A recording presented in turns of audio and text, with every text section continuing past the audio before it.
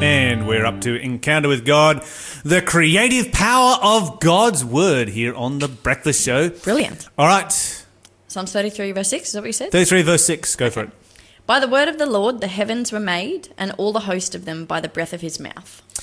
You know, you read this particular passage right here, and you think, okay, you look at the heavens, and here it's talking about the starry heavens, because in context, you know, they're starry host.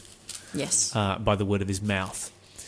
And you recognise that our world is a speck of dust. You know, there are planets out there that are like, 50 million times bigger than ours or whatever it might be. And, you know, don't even get started talking about suns. You know, when it comes to suns or actual stars, you know, our sun, which is just ridiculously ginormous, It's just so tiny. In comparison. It's just it's a piece of dust compared to the big ones. Yeah. You know, there's a great sermon on YouTube called, you know, if our world was like a golf ball. I think it was something like that. And so it takes our world is the size of a golf ball. And I borrowed some information from it one time for a sermon I preached, and so I brought a golf ball to church, and it's like, okay, kids, if our world was the size of a golf ball, where would the sun be and how big would it be? You know, and we stretched the tape measure out from one side of the earth to the other, and we've got the golf ball on one side and the sun's on the other. And then we're like, okay, if we were going to measure the size of, you know, one of the big suns that is out there, how far would you have to stretch the tape measure? You know, and you would have to stretch that tape measure from, you know, Maitland Church all the way through East Maitland, all the way through Maitland, all the way through Talara, all the way through Rutherford, before you even got to the diameter of one of the big suns that is out there. We just can't even comprehend that, really. You can't. Like you just No, you can't. You can't. Yeah. In comparison to that, our sun is like a basketball. And you know, it just boggles the mind. Absolutely, yeah. What is out there. And so when you look at something like that, it's like, okay, that had to be created by an incredibly powerful God. Because that is just huge. Yeah. That is enormous. That is beyond imagination, is so big. Where does that come from? And so here the Bible talks about, you know, the heavens were made, all the starry host by the word of God. Have you got for us verse 9 there? Yeah. Chapter 33 still? Yep, that's the one. Okay, so for he spoke and it was done. He commanded and it stood fast. Okay, so we've got, you know, when our earth is the size of a golf ball and our sun is the size of a basketball, and then if you're going to find the size of one of the big suns out there, you're going to have to drive several kilometres before you get to the end of the tape measure that is measuring the diameter of that, compared to our earth as the size of a golf ball. And the Bible says that he spoke, it came to be, he commanded, it stood firm. But that's not all. He spoke, it came to me, he commanded, it stood firm, and so did the butterflies. Okay, think about this as a contrast for a moment. Here you are dealing with a being that can create the most massive suns and their solar systems. You know, he can create on the macro in a way that just boggles the mind. You know, and when you look at a solar system, right? So a solar system is made up of a sun with things floating around it. Yep. Yep. If you look at a galaxy is made up of a bunch of suns floating around a central point. A universe is made up of a bunch of galaxies floating around a central point. You know what an atom's made up of? Something in the middle with some stuff floating around the outside of it. You know, you can go to macro, you can go to micro. You find the fingerprints of God all the way through. Everything is built on the same principle. So there's a principle of science here that God understands and that he has used in creation. And he has used it in the creation of the biggest suns and the smallest butterflies that are incredibly delicate, that are fragile, that are beautiful and artistic. You know, you look at some of these butterflies, and you can go, okay, I know why you have the colours you have, because You look like something scary. You've got eyes on your wings or whatever it might be. But a lot of butterflies that are out there, the only reason that they exist is for artistic expression. Yes. I love that. That is their only reason for existence. Think about our world for a moment. Think about flowers as an example. Okay? People say, well, flowers need to be colourful so that the pollinators can find them. All right? That's easy. Turn them into all high-vis yellow and orange. Yep, all of them. All the same. All the same. Yep. Easy to find. Yep. It's like, yep, places to pollinate. There, and there. Yep. Problem solved. That is not what God did. When our world came into existence, our world is extravagantly clothed in artistic beauty. Yes. Outrageous, colours and designs and beauty and things that we can appreciate for no other reason than just artistic expression. Yeah, fully. I heard someone say once that, like our world is as marvelous as any fairy tale. Like the story is always, this is beautiful, this is... And I'm like, yeah, but have you looked at our world? Like, yes, it's a mess, but also it's ridiculous. Yeah, that's right. Amazingly so. Uh-huh. Yeah, no, I just concur. It's so incredible to me. And the thing that amazes me, because there's a vase of flowers just sitting outside the studio here, right? Okay, and the weird thing is that the vase, it has some artistic expression to it and so forth. It has design and shape and it has information because on the bottom it'll say made in China. All of that kind of thing, right? Is anybody going to deny that the vase was made by an intelligent being? No. No. I could bring anyone in off the street and say, how did this vase come into existence? Did it come to as a result of an explosion in a volcano where some mud blew up and then got baked? Yeah, just like that. Yeah. No. And they're all going to go, no. You can have volcanoes for the next, 400 billion years and you're not going to have a vase come out of it. And that vase is incredibly simple. Really, really simple. Yeah.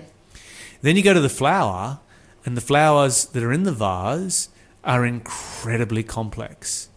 And the artistic design on the flowers is just way beyond, infinitely beyond the vase itself. The information that is within those flowers, one piece of DNA you can put, if you put took all of the collective information that exists in our world today, you could store it in the back of a Holden Ute. If you stored it in DNA. Oh, what? So imagine... So your vase has got made in China written on the bottom. I'm assuming.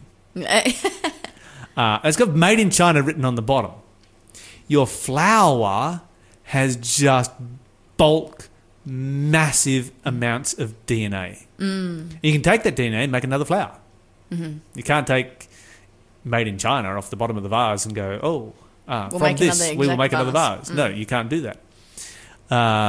You take the artistic design, you take the complexity. Can the vase reproduce itself? No. Can the flower? Yes. Can the vase grow and change shape? No.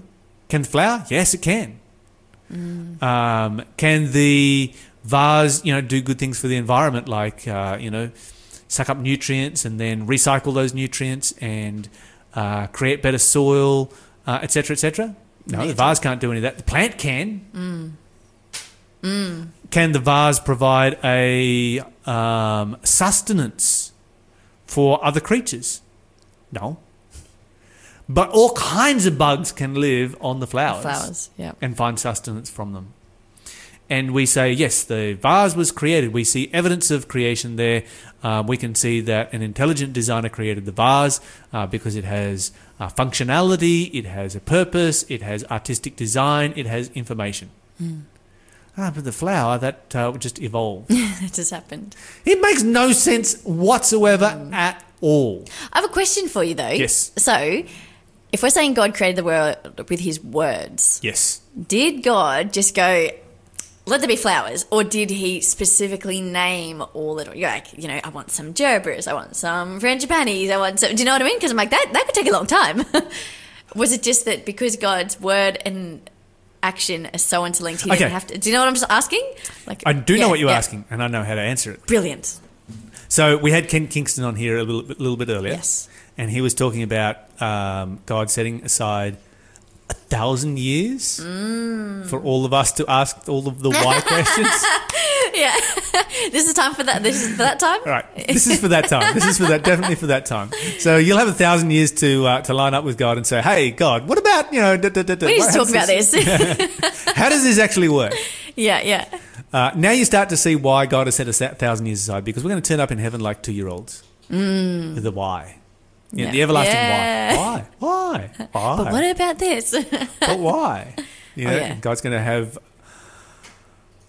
a lot of patience. I think. Yeah, but we know that God does. He does. Thank you, Jesus. And to be honest, when kids go through that why stage, it's actually super cute. It's really awesome. One of my favourite stages was when my kids started asking why about everything. Yeah. Because, they're learning 90% of what they're ever going to learn in their entire lifetime during that period. Yeah. And so it's just like, yes, let me answer your questions. Sometimes I think I went over their head a little bit. The questions were answered. Yeah. All right, let's go to Hebrews chapter 1, verse 1 to 3. Hebrews 1, 1 to 3. Yes. Okay. Hebrews 1, 1 to 3 says, God, who at various times and in various ways spoke in time past to the fathers by the prophets, has in these last days spoken to us by his Son, whom he has appointed heir of all things, through whom also he made the worlds, who being the brightness of his glory and the express image of his person, and upholding all things by the word of his power, when he had by himself purged our sins, sat down at the right hand of the Majesty on high. Do you know there's a statement in that verse that has only been confirmed by modern science in the last 20 years or so? What's that? Okay, so what does the Bible say that Jesus created, that Jesus made in this verse? The world's plural. The world's plural. Not the world, but the worlds. It's only been the last 20 years or so that we have actually discovered other planets. Yeah. We haven't actually, outside of our solar system, we haven't actually seen any yet. We just see where they're creating a wobble on their respective star as they go around and exert a small amount of gravitational pull. Yeah. Interesting. So 2,000 years ago, Paul writes down here in the Hebrews about Jesus creating the world, the planets. This is where other beings inhabit, the rest of the universe right there. And about 20 years ago, it's like, oh, actually that exists. That's actually a thing. Surprise, surprise. Who does the Bible say creates all of this? Jesus. Jesus does. It was created by God through Jesus Christ. And we know from Genesis chapter 1 and verse 2 that the Holy Spirit was there also. Yeah. So all three members of the Godhead involved in the creation.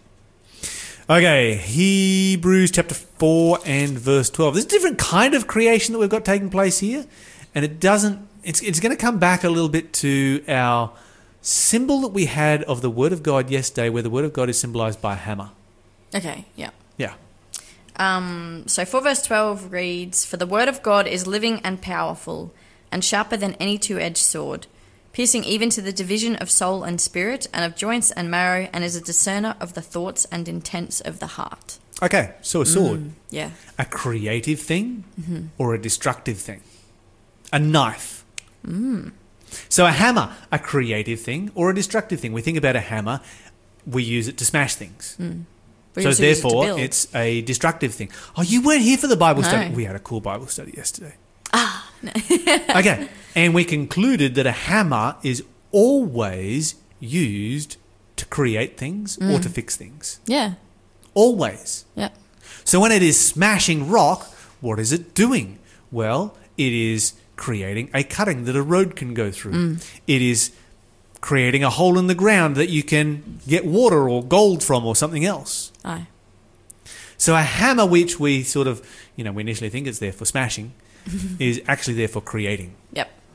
And it's kind of like that glass half full, glass half empty kind of. Yeah. What do you see the hammer as? Is this a creative implement or a smashing implement? What do you see the sword as? Creative? I would argue it's also creative. Okay. So how's the sword creative? I mean, sword is designed for cutting flesh, right? Yes. Yeah, I mean, look, yeah, I guess where my head went, which is actually not a sword, but I just think of like a scalpel, which is still something that's piercing the skin, but often that happens for a healing process to take place also. Yes. But that's not directly a sword though, so I don't know, maybe I just went a little on a tangent there. I'm going to run with that for a second because the Bible describes this sword as being like the sharpest thing out there. Yeah. And we know the scalpel's the sharpest thing that you'll get. Yeah. And the Bible describes this sword performing a medical operation or medical operations. Yeah. And cutting the body open and dividing it up and finding out all of the bad things that are in there. And why is the body cut up? Why is it opened up like that? To find all the bad things that are in there? The reason is so that it can get rid of those bad things. If you've got cancer in there, open up, cut it out, get rid of it. You do not want that, have that thing living in your body whatsoever at all. You're listening to the Breakfast Show podcast on Faith FM. Positively different. Wait. Hebrews chapter 4 and verse 12 is the verse that we're reading where the Bible says that the word of God is like a sharp two-edged sword. We actually talked about this a couple of weeks ago where we talked about, a sword kind of cuts. Is it fun to be cut? No. No? You ever cut yourself with a knife? What? Have you ever cut yourself with a knife? Oh, yeah. Yes? Oh, yeah. Not fun? No. Yeah, I've had some pretty solid cuts. Although it's the worst when it's like a blunt knife. Ooh. Oh, there's nothing worse than a blunt knife. Nah. You ever cut yourself with a knife while you've been peeling a lemon? Oh, I'm sorry. I can imagine. Just the sensation is like, oh no, let's not go there. Oh yeah, do not go there. That would would sting. Yeah. And the moral of the story is that if you read the Bible and it never hurts, then maybe you're not actually reading it the way it was designed to be read.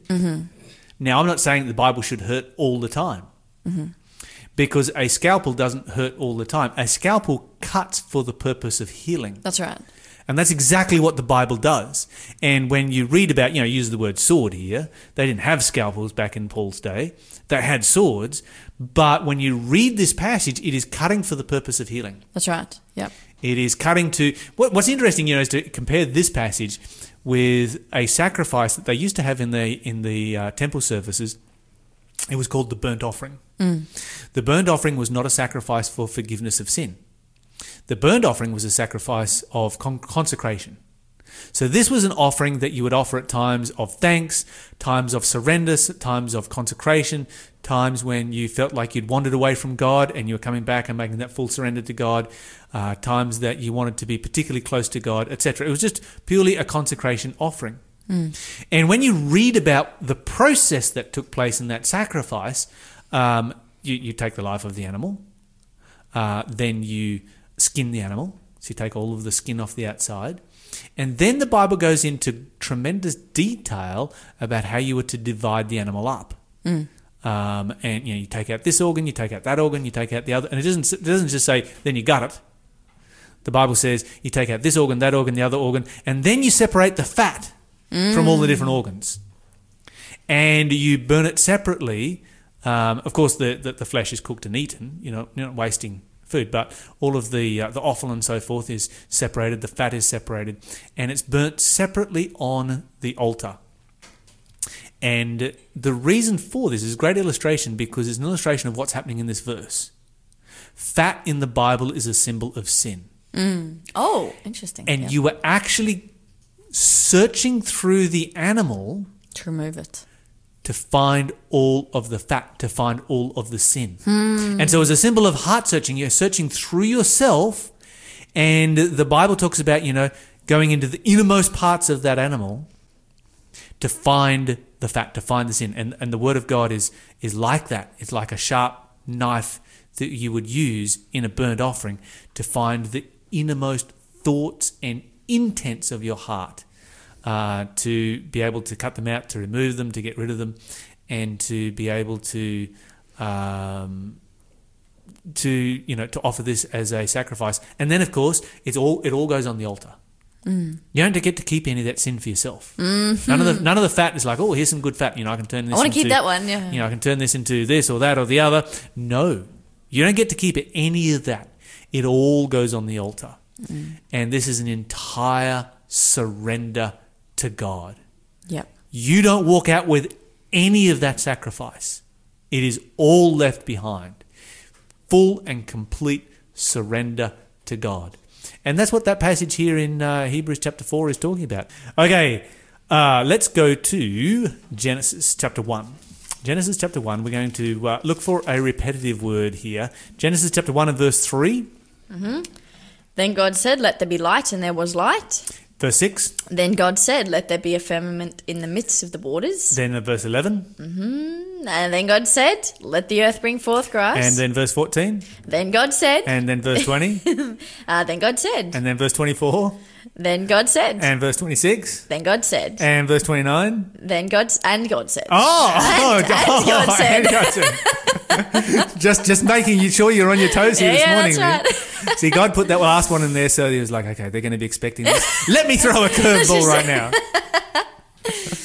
Yeah, okay, so God spoke numerous times. It's repeated and emphasized. This is the creation story. This is how our world comes into place. And, God declares and all these things happen. It will be super interesting. Because you think it'd take an eternity for God to, individually speak every little cell and different design into place. So did he just say flowers, and did he have all of the flowers in his head? Or is God actually able to just work that fast? Well, I mean, God, if he can create all these universes, then produce all that creativity and speak every little detail into place in the space of a day. We don't know. We don't know. As you say, he can create a massive universe. Yeah. So it shouldn't be that hard, right? Yeah. I like to think that he actually personally designed everything on the go. He winged it. So he didn't sit down and plan it for 1,000 years. He just started creating stuff and just let his creativity just let it go. That's how I like to think. But I could be entirely wrong on that. How do you think about it? If you've got some thoughts on how God went through this creative process, God said, there it was. That's the big bang right there. Bang, it was there. Thanks for being a part of the Faith FM family. Join our community on Facebook or get in touch at 1-800-FAITH-FM.